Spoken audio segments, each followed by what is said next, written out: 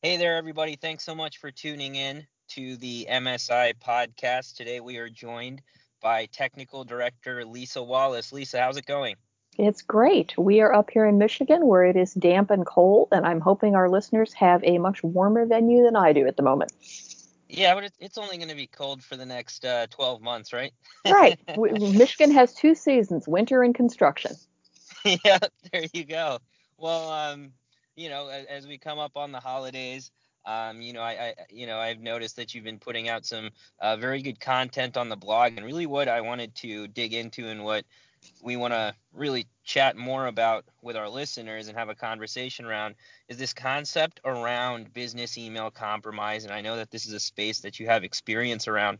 For those listeners that might be tuning in that are new, can you talk to us a little bit about what business email compromise is and why it is especially relevant in this day and age?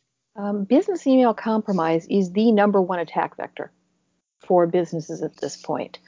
There are several ways attackers can come in. The most common is phishing, and we see a lot of it in the holiday season. I have seen a lot of fake invoices this time of year. Everybody's busy, their email boxes are overflowing because of all the ads. Please come buy our stuff. And it's very easy to say, oops, your Amazon package should have been delivered today. Here's a FedEx notification. Click to reschedule. You enter your email, your password. Now you've just given away some credentials.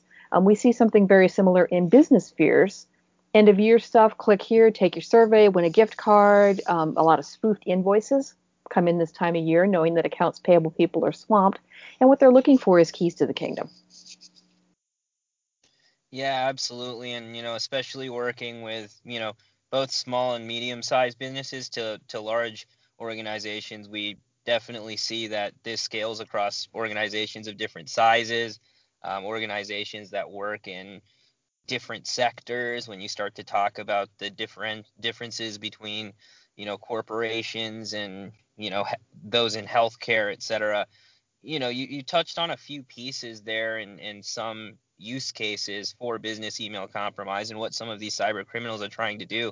What are some of the actual negative consequences that some organizations have essentially taken a hit on as a result to being victims to business email compromise? Business email compromise can be anything from we've seen wire fraud in the financial space, people getting in and getting enough information to actually spoof what appears to be a legitimate wire fraud transfer. We see a lot of organizations that are working with cloud services or something like an Office 365.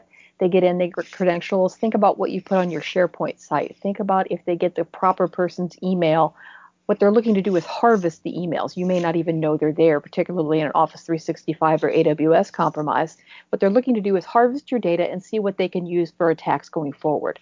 They're also very patient. You may not see those attacks immediately. It may be 3, 6, 9 months down the road before that information is leveraged. Wow. So, essentially what you're saying is some of our listeners might be subject to business email compromise right now and not even know it, right? So, I would sometimes there's a latency there. I would suspect that some of them have been compromised and don't know it at this point. Wow. And you see that with, a certain degree of prevalence. Is this quite common, or is this, a worst case scenario situation? I mean, how frequently have you been seeing this? We are seeing business email compromises our number one incident response engagement at this point. Wow. Somehow the system has been gotten in, and probably 85 to 90% of the time, at least one of the attack vectors has involved email, either phishing, malware, password reuse. Someone's been involved in a breach and they've reused their password, or they've reused a variation of their password.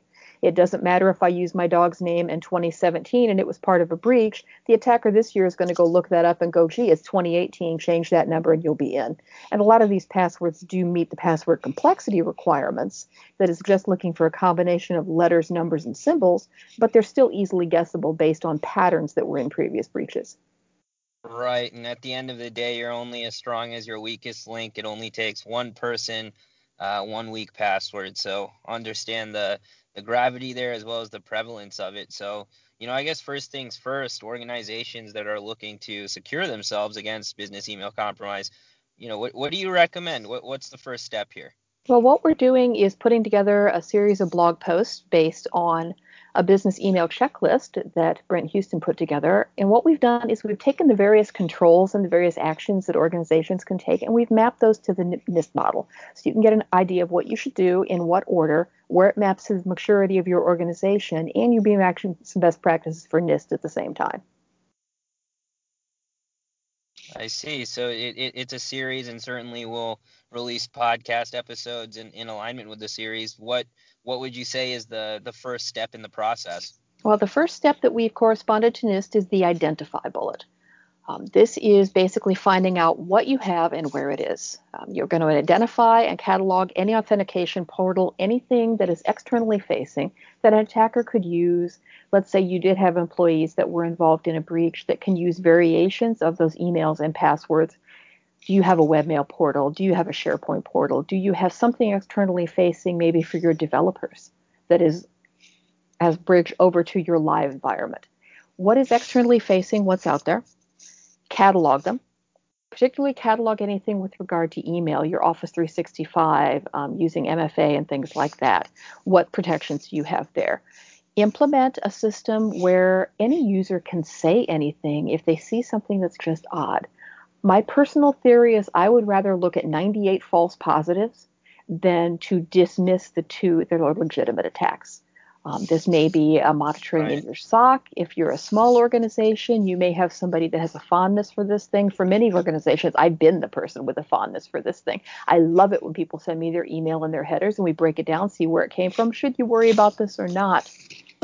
And you want to look at that system, who's going to do it, that's actionable, and it's being checked regularly. You also want to look at your webmail systems, make sure all your logging is up to date. We've actually had a couple of situations recently where webmail was compromised, but the NATing to the internal space, the network access translation, address translation, was not set up properly. So we could see this activity, we could see it coming into the organization, but from there it was going, all webmail access was being logged as if it came from a single IP. So at that point, we were not able to see what assets they were assessing internally. Then you want to look and make sure that once you've got those logs, can you analyze them? Are you gathering them? Are you holding them? Are you going to be identifying what's happening in your environment, whether it is good activity or bad activity? Absolutely. It sounds like, there are a lot of great best practices there that organizations can follow. So, thank you today for giving us some background on what BEC is, why it's relevant, why we need to care about it, and really working through that first bullet of identify. As we look forward to our next podcast, what will we be talking about next time? What's the second bullet in your model? The second bullet is protect. What can you do, as I mentioned earlier, MFA, multi-factor authentication? What can you do to protect those assets that you do need to have externally facing? We are following this up with a blog series. Identify has gotten 2 blogs because it's fairly lengthy. Protect has one so far. So the question that came to me personally is, what if people that are new to security, they're going to read the NIST model, they're going to read this checklist, and they're not quite sure where to go from there.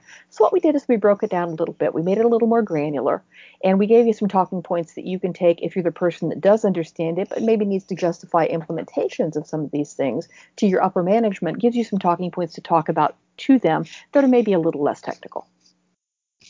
Absolutely. And, there's certainly a lot of meat there. I have recently heard that the best way to end a podcast or a chapter of a book or really any bit of content is with a cliffhanger. And I think you've certainly done that. A lot to be excited for the next episode of this podcast series. But again, thanks for your time, Lisa. We'll catch you next time. Great, thank you. If you do want to check out the blog post or any of our other information, visit stateofsecurity.com, and we'll keep that post up. We'll keep all the posts together and chained together as the series progresses. Fantastic. Thank you, Lisa. Great, thank you. Thanks so much for tuning in. Enjoy the podcast? Want to talk a little bit more to our team? Feel free to reach out to us at info@microsolv.com. That's info at microsolved.com. Thanks again, and bye-bye.